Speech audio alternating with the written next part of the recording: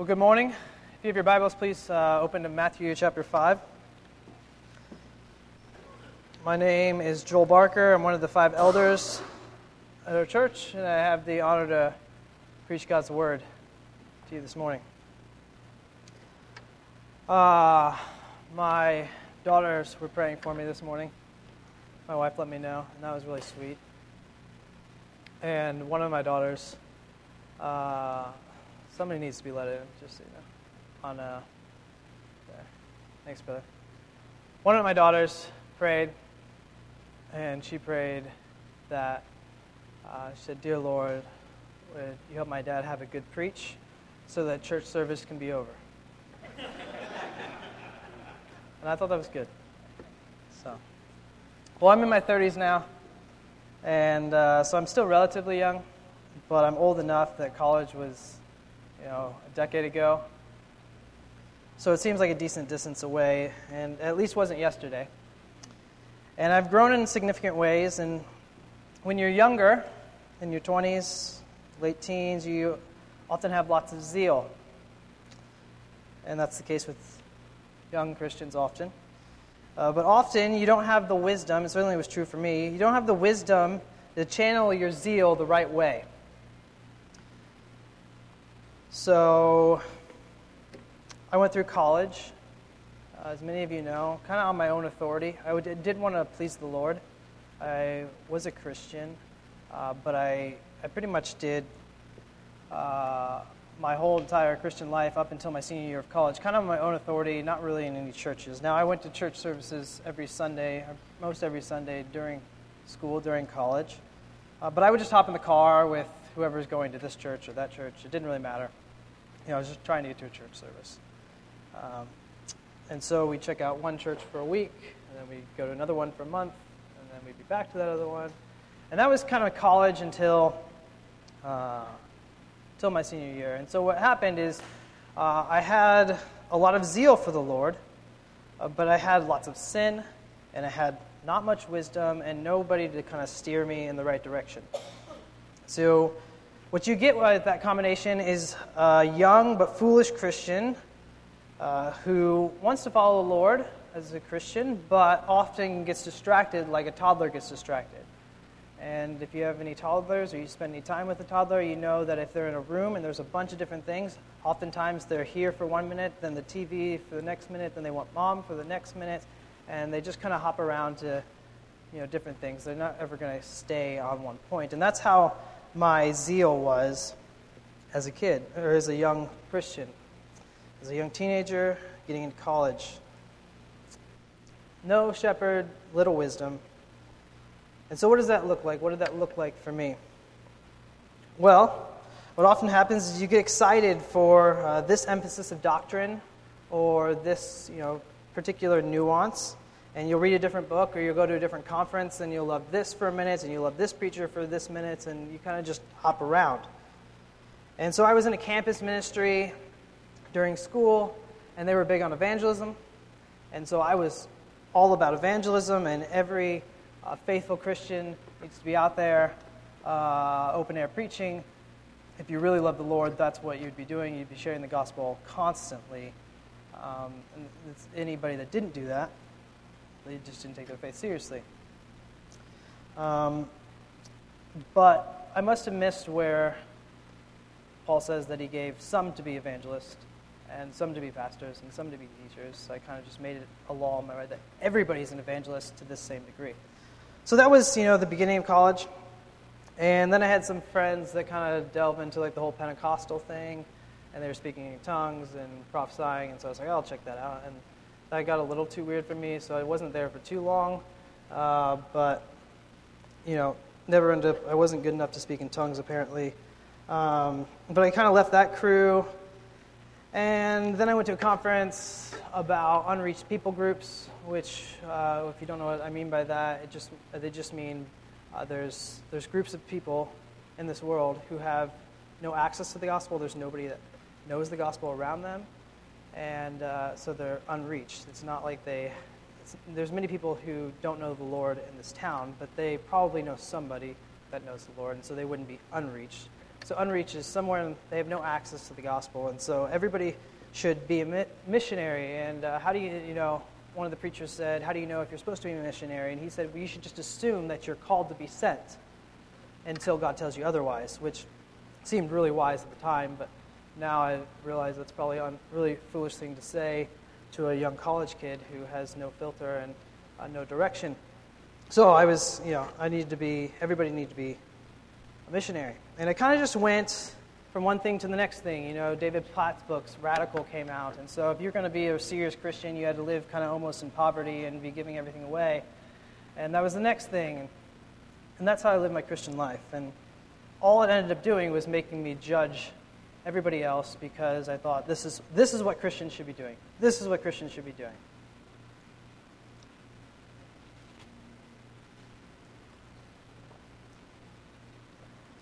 But now that I've settled down a little bit, and I've had a pastor and other godly men beat my pride out and instruct me in godliness for almost 10 years now, I'm at least a little less like a distracted child. But it still begs the question, what does God call all Christians to? So I don't believe that he calls all Christians to be pastors, because some pastors, some evangelists. So if he doesn't call everybody to be evangelists, are there things that God calls all Christians to, kind of as general principles? And the obvious answer is yes, and you know this. Excuse me. You hear many things regularly in church that God would call all Christians to. Right? You're supposed to love the Lord. Right? All Christians are called to love the Lord and love their neighbor as themselves. It's not like some get to do that and some don't. Everybody has to do that. Now, loving your neighbor is going to be different for each of us, right? For some of you, it might mean inviting your neighbor over for dinner. Or for somebody, it might be watching their kids. It could mean letting somebody live with you for a certain period of time. Being kind to somebody at school who's often made fun of. Sharing the gospel with a coworker. You get the idea. There's many ways, but loving your neighbor is a requirement for all. But there are other things that Jesus commands for all Christians to do and be, and we'll see that today in our text in Matthew 5. So let's pray. Heavenly Father, thank you for your maturing process. Thank you that even though it's often slower than what we like, you're still faithful to sanctify us. Even though it often seems like baby steps, I'm thankful that many of us can look 10 years ago and be amazed at what you've done in our lives. And would that continue to be true in 10 more years, we pray. Be with us as we open your word.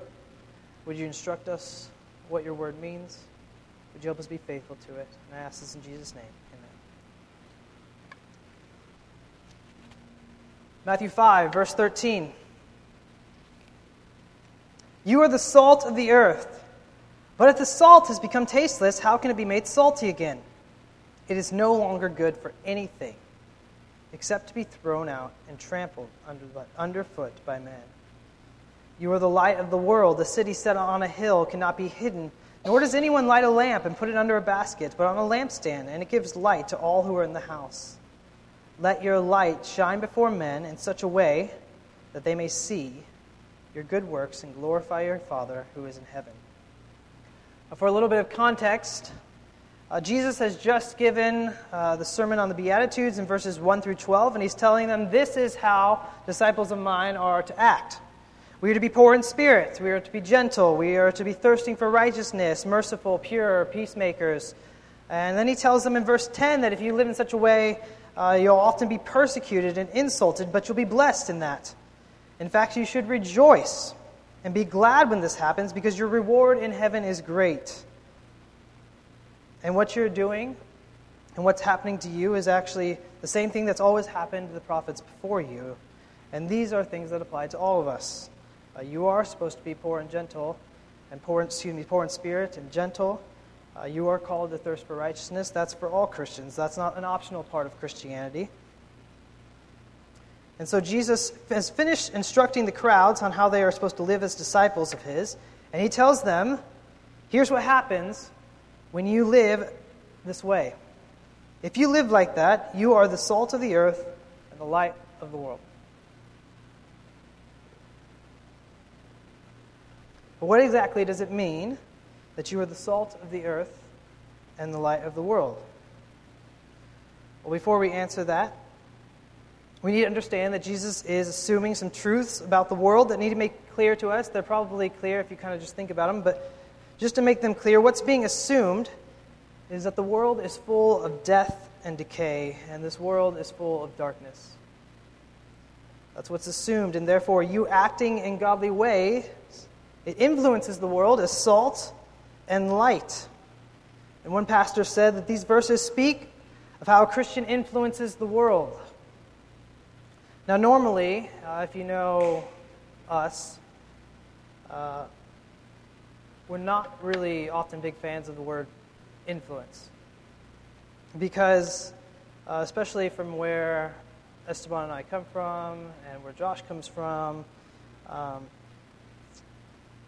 and really our Christian culture over the last 10 years, when Christians often speak about having influence in the world, what they mean is totally different than what Jesus often means right here when he's talking about influencing the world as salt and light. See, often when the Christian speaks about influencing the world, they mean being liked and respected by people of importance. Writing in such a way that scholars and the unbelieving world will not scoff at you. Being so winsome that everyone loves you and doesn't have a problem with you, and then you can kind of use the influence that you have in this person's life to kind of subtly steer them towards things of God. You never say anything that people would despise you for, because then they could think you're nuts or you're weird or whatever, and then you lose your influence, and you don't have the respect anymore, and none of that is the type of influence that Jesus is talking about, because he says just in the verses before that there's a good chance you're going to be persecuted and insulted. So that kind of influence is not what I'm talking about. It also never works, right? Because eventually the people that you gained your respect, that maybe you gained their respect for a little bit, but they'll just despise you a moment later when you kind of cross them on one issue that they don't want to submit to.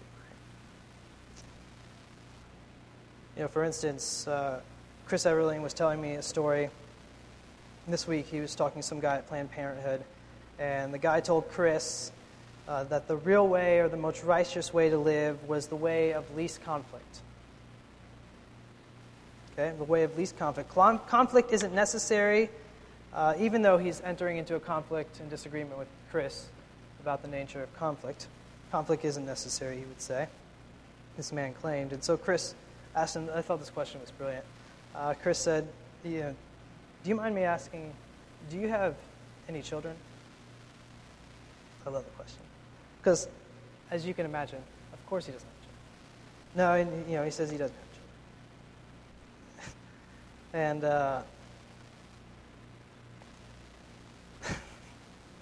I love that question. And Chris says, well, yeah, I figured you didn't. Because if you had children, you would know that the conflict between a parent and a child is just it's natural between two wills. And he kind of scoffs at it, and he says, if you think conflict's necessary for parenting, I can't even talk to you. And kind of start walking away, and Chris is trying to talk to him, and he says, I'm done. This is the same sort of belief, curse word, Mr. No conflict, curse word. Okay?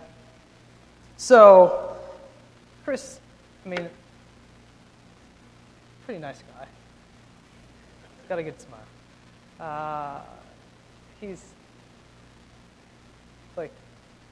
You're not going to think of him as Mr. Conflict.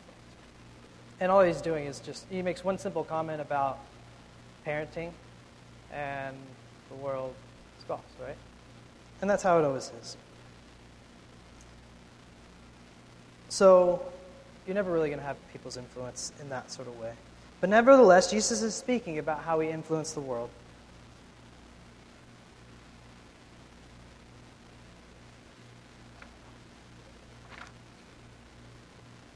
So when you live the way that Jesus commands, when you're thirsting for righteousness, when you're doing everything in verses 1 through 12, what happens is you end up being salt and light to the world. But what does it mean? What does it mean to be salt and light to the world? What does it mean to influence the world in the biblical way? Well, there's lots of ink that's been spent trying to explain what exactly it means to be light of the world, and especially what it means to be the salt of the earth. I was helped by a few men over these, but let me tell you some of the things that you might hear if you were to open up your commentaries and on this verse and try to find out what it means to be salt of the earth. Some people, they say Jesus meant for you to be salt of the earth. When he says that, it means that you are to sting the world like salt stings an open wound. So if you've ever had an open wound and salt gets in it, it burns. So that's what Jesus means. 2 Corinthians 2:15 says, "For we are the fragrance of Christ to God among those who are being saved and among those who are perishing, to one an aroma from death to death, and to the other from life to life." And honestly, we do probably need a little more stinging in the world from Christians.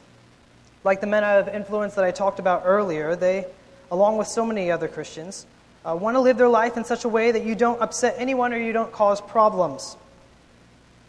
Who cares if the world is falling apart in great wickedness, spreading all around us, and people are being injured and family members are being taught wicked things? Just don't say anything, don't cause conflict.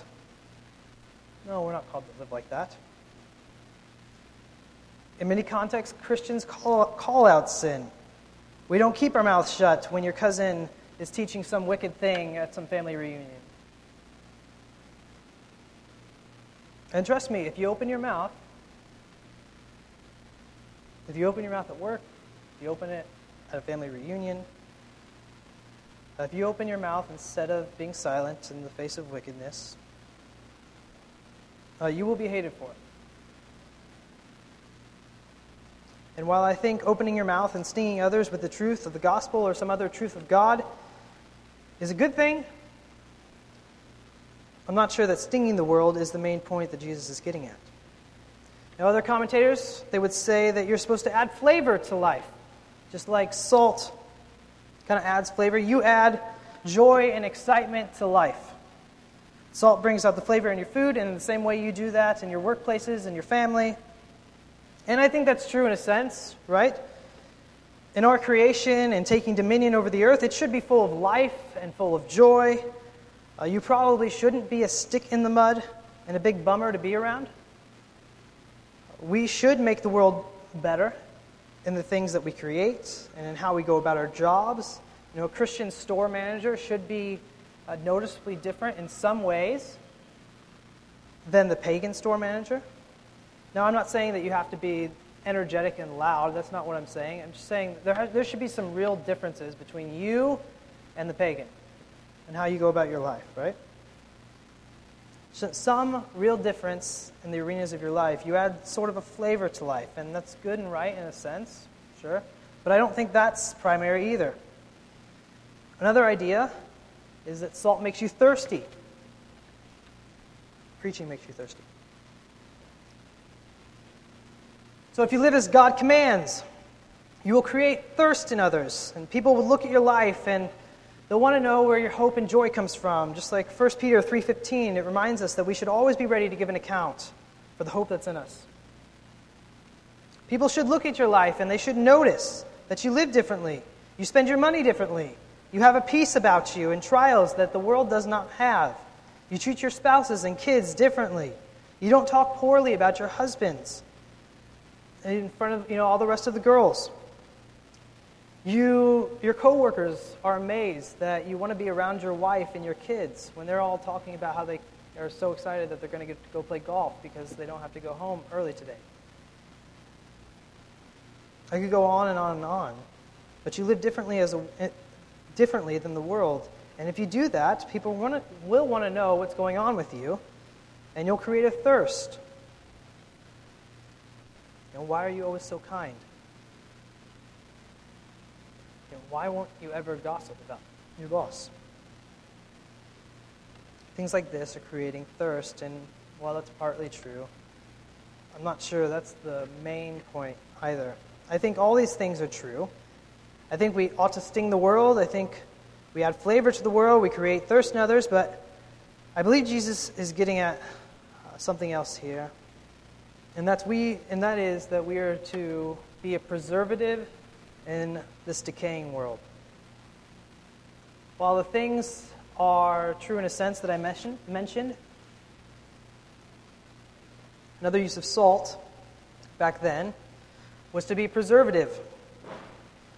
What you would do is you would rub salt kind of in the meat, and it would preserve it for longer. And we now have fridges and freezers, so we're not really used to using salt in such a way.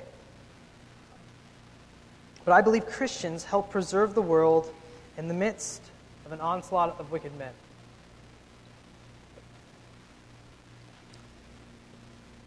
And think of all the ideas that I gave before. Stinging the world, adding flavor, causing thirst. All those things, in a sense, do help preserve the world from further decay. So while Jesus doesn't go into specifics exactly what he means about salt, perhaps that's the point. The Holy Spirit could have kind of defined exactly what he meant by salt, and we could have that in God's Word, but we don't. But that's not really even the point. The point is, if you live and apply verses 1 through 12, you will be salt and light. There's no other way around it. You live like this, you live as a Christian, and you are the salt of the earth and the light of the world. When my wife and I bought our house 5 years ago or so, we met our neighbor, Jimmy. And Jimmy is the redneck of rednecks. And he calls himself that, so I don't feel rude. He introduced himself to me as a redneck, so his words. Well, when I met Jimmy, we were out talking on his lot, and he's drinking his beer and smoking a cigarette, and he's swearing like a sailor. And we're getting to know one another, and I ask him what he does for a living. And he's in construction, builds roads around southern Indiana. And then he asks me what I do for a living. And I tell him, well, I work at my church, kind of like an assistant pastor. In his eyes. Because he's been swearing for the last 20 minutes.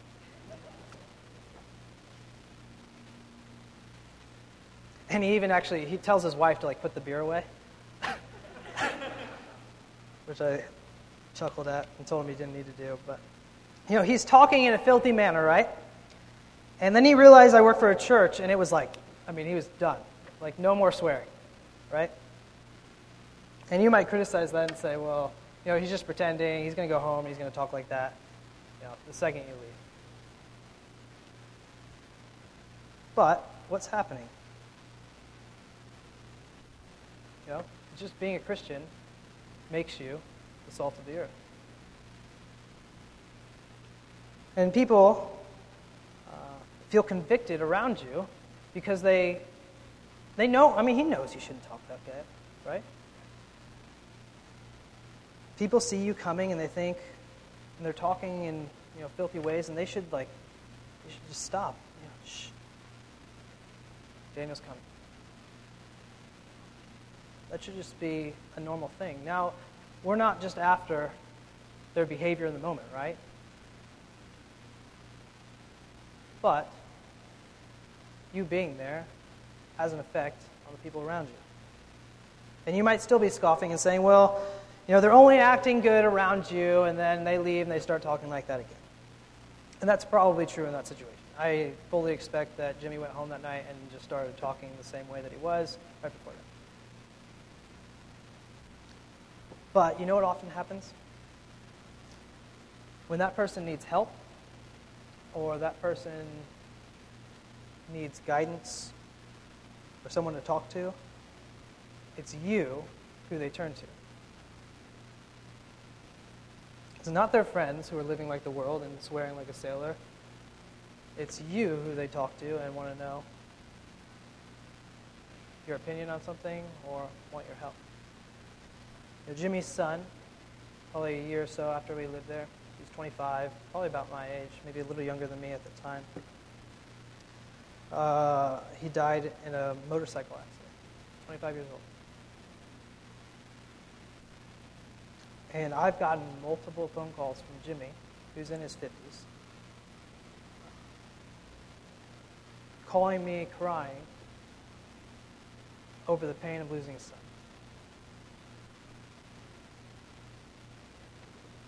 And when his grandson's mother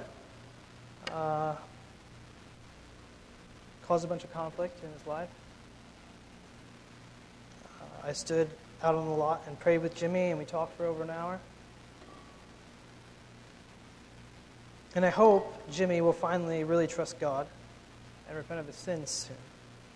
But my point is that this type of stuff happens when you live God's way and you become the salt of the earth. You don't have to do anything special to become the salt of the earth. You just have to live like a Christian. You know, like many of the people know that like the Snells are doing great stuff in their neighborhood, and praise God for that. And I reckon that there's probably some parents who just don't really care about the whole, their faith at all. Great. I'm glad my kids have somewhere to hang out, they might think. But they're probably not interested. There's probably plenty of people that aren't interested in the Snell's faith. But they will be calling Dee, and they will be calling Chris when they need help. Because they know that they're Christians and they're the salt of the earth. It's not something special. And even though Jesus doesn't go into specifics about what it means exactly to be salt, and there's tons of ink spilled on what exactly it means to be salt of the earth, if you live the way that Jesus prescribes in verses 1 through 12, if you apply those Beatitudes to your life, Jesus says you are the salt of the earth. It happens because you're a Christian. And Jesus also calls us the light of the world. Verse 14. You are the light of the world. A city set on a hill cannot be hidden. Nor does anyone light a lamp and put it under a basket, but on a lampstand, and it gives light to all who are in the house. Let your light shine before men in such a way that they may see your good works and glorify your Father who is in heaven. When you live as Christ commands, you are the light of the world. It just happens. In Israel, many cities were built on top of a hill, so at night you could see where the city was way off in the distance. You could make your way there because the city couldn't be hidden. It was lit up. It was on a hill. If you're a Christian and you live like it, you cannot be hidden. Again, I don't think that means that you have to be open-air preaching. I just mean that if you live as a Christian, you will not be hidden. In your workplace, in your family, with your friends. Now, you can certainly put your light under a basket. You can certainly try to hide it. I'll talk about that in a minute. But naturally, the Christian is the light to the world. So what does it mean to be the light of the world? Well, John 1:4 says, "In him was life, and the life was the light of men. The light shines in the darkness, and the darkness does not comprehend it." So to be light is to point to the true source of light, which is God, His Word, and the Gospel. You are the moon, and He is the sun, and you reflect the true light the same way or in a similar way that the moon reflects the sun's light. When you walk into your school, into your family gathering, into your sports team, your job, your intramural thing, you bring the light of the world with you. You walking into the room as a Christian is like this. You have a bunch of people and they're in a room and it's completely dark. And when you walk into the room, you have the flashlight and it's on. And it brings light to the whole room, and you don't need a whole lot of light to light up a room when it's completely dark. It lights up the whole thing pretty easily. And you can show people how they are to walk and what truth really is. Before they were in a dark room, they had no idea where anything was or how to walk or which way to go, but you, as the light, bring the Word of God to the world and teach them the true things found in Scripture, and it illuminates people's lives, and they can see for the first time what is true about themselves. They can see their own sin They can see that there's a way to actually go. Now, we have incredible technological advancements in our day and age. A couple months ago, I was marveling with my wife about how absurd it would sound to tell myself, 20 years ago, that there's going to be this phone thing that's like a computer, and they have apps on it, and you click it, and I can click the Target app, and I can see a bunch of things, and I can order it, and I can pay for it on my phone, and then some guy's going to get this message with all my orders, and he'll go pick it for me, and then that same phone will tell me that it's done, that they're done doing that, and I'll drive there, and the phone will be followed by GPS, and then they'll know when I'm there, and they'll just bring it out to my car and put it in my trunk, and I'll go home.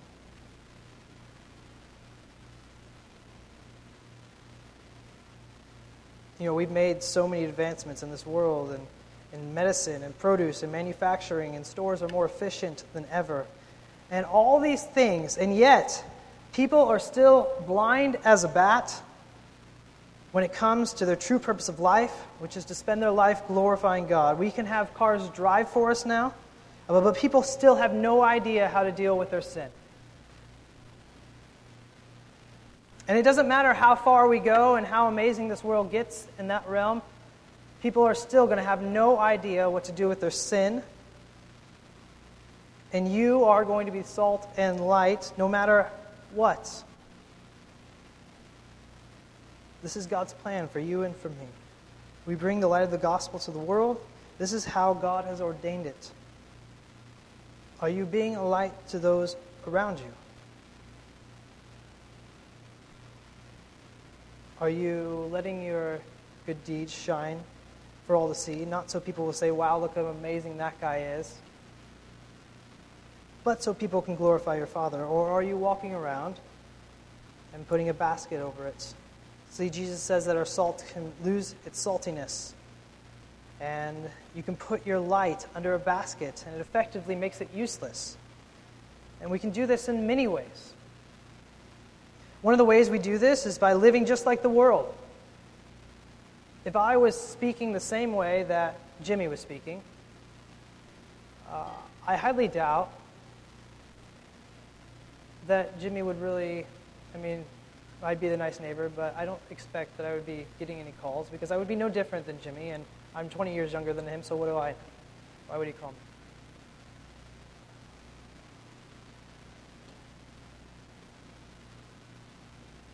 If you laugh at the same things that your coworkers laugh at, the same immoral, unkind things, they will not see you as any different, and you effectively are hiding your light under a basket.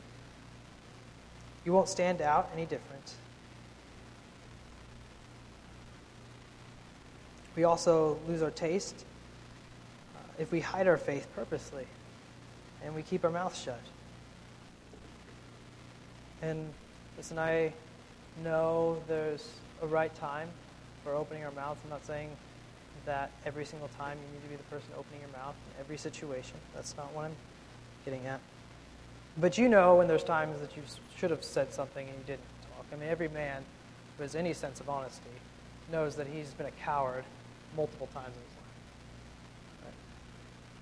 So you know what I'm talking about.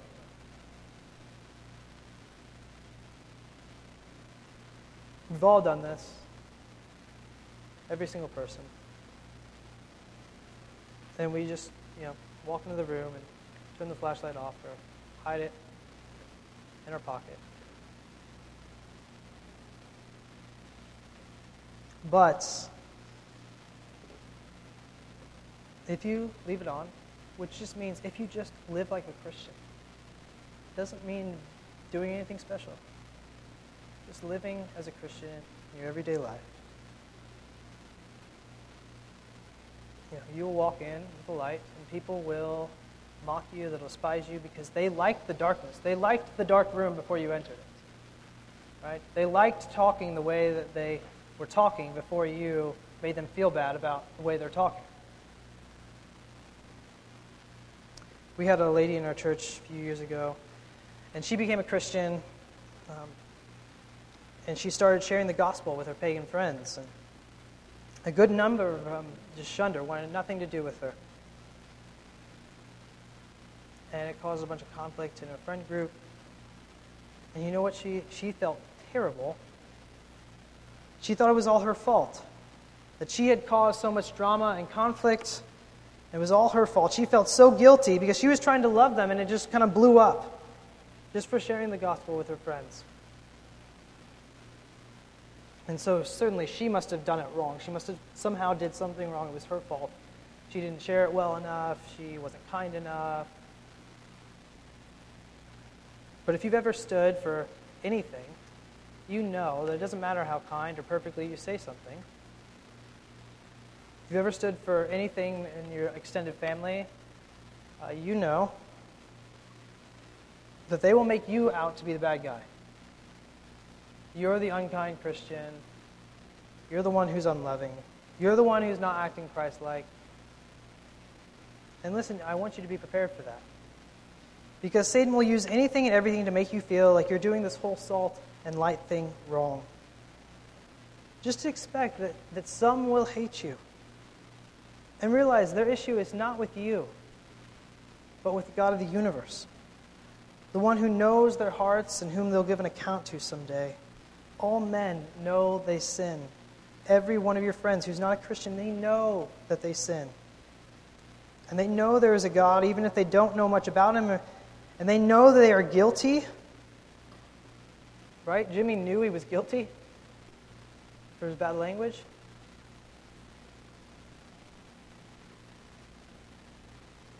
Know that they're guilty. And they will malign you for being the light. But it's not your fault. I wish I could help younger Christians understand that, because I certainly thought this way. But it's not your fault. You don't need to feel bad that you're gentle, that you thirst for righteousness, that you seek actual peace, not the peace of the world, and the rest of the things that Jesus mentions in the previous verses.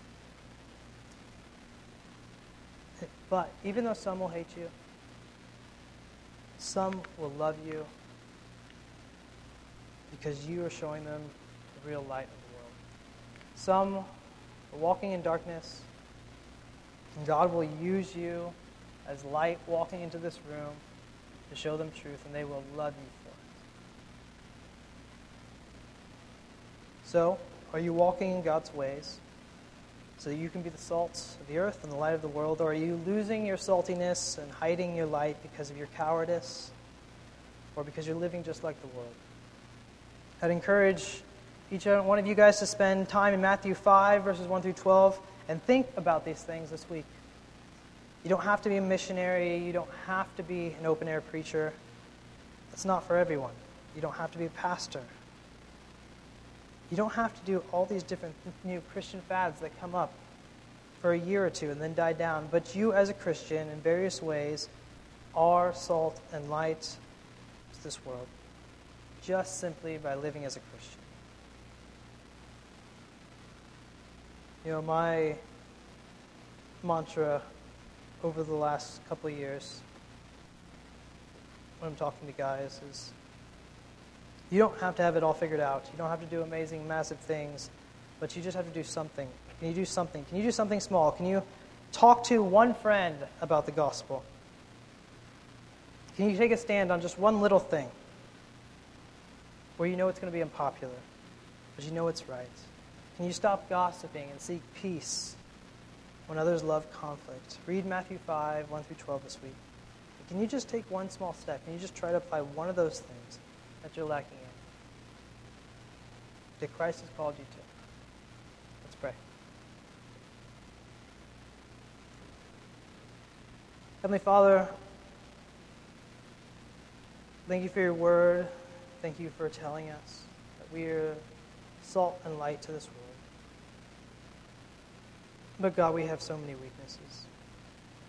And when we read Matthew 5, 1 through 12, we see so many ways in which these things are not true about us. And so many times that we failed trying to do these things. We see our sin. We see how often we live like the world does. forgive us for these things. Thank you for Christ.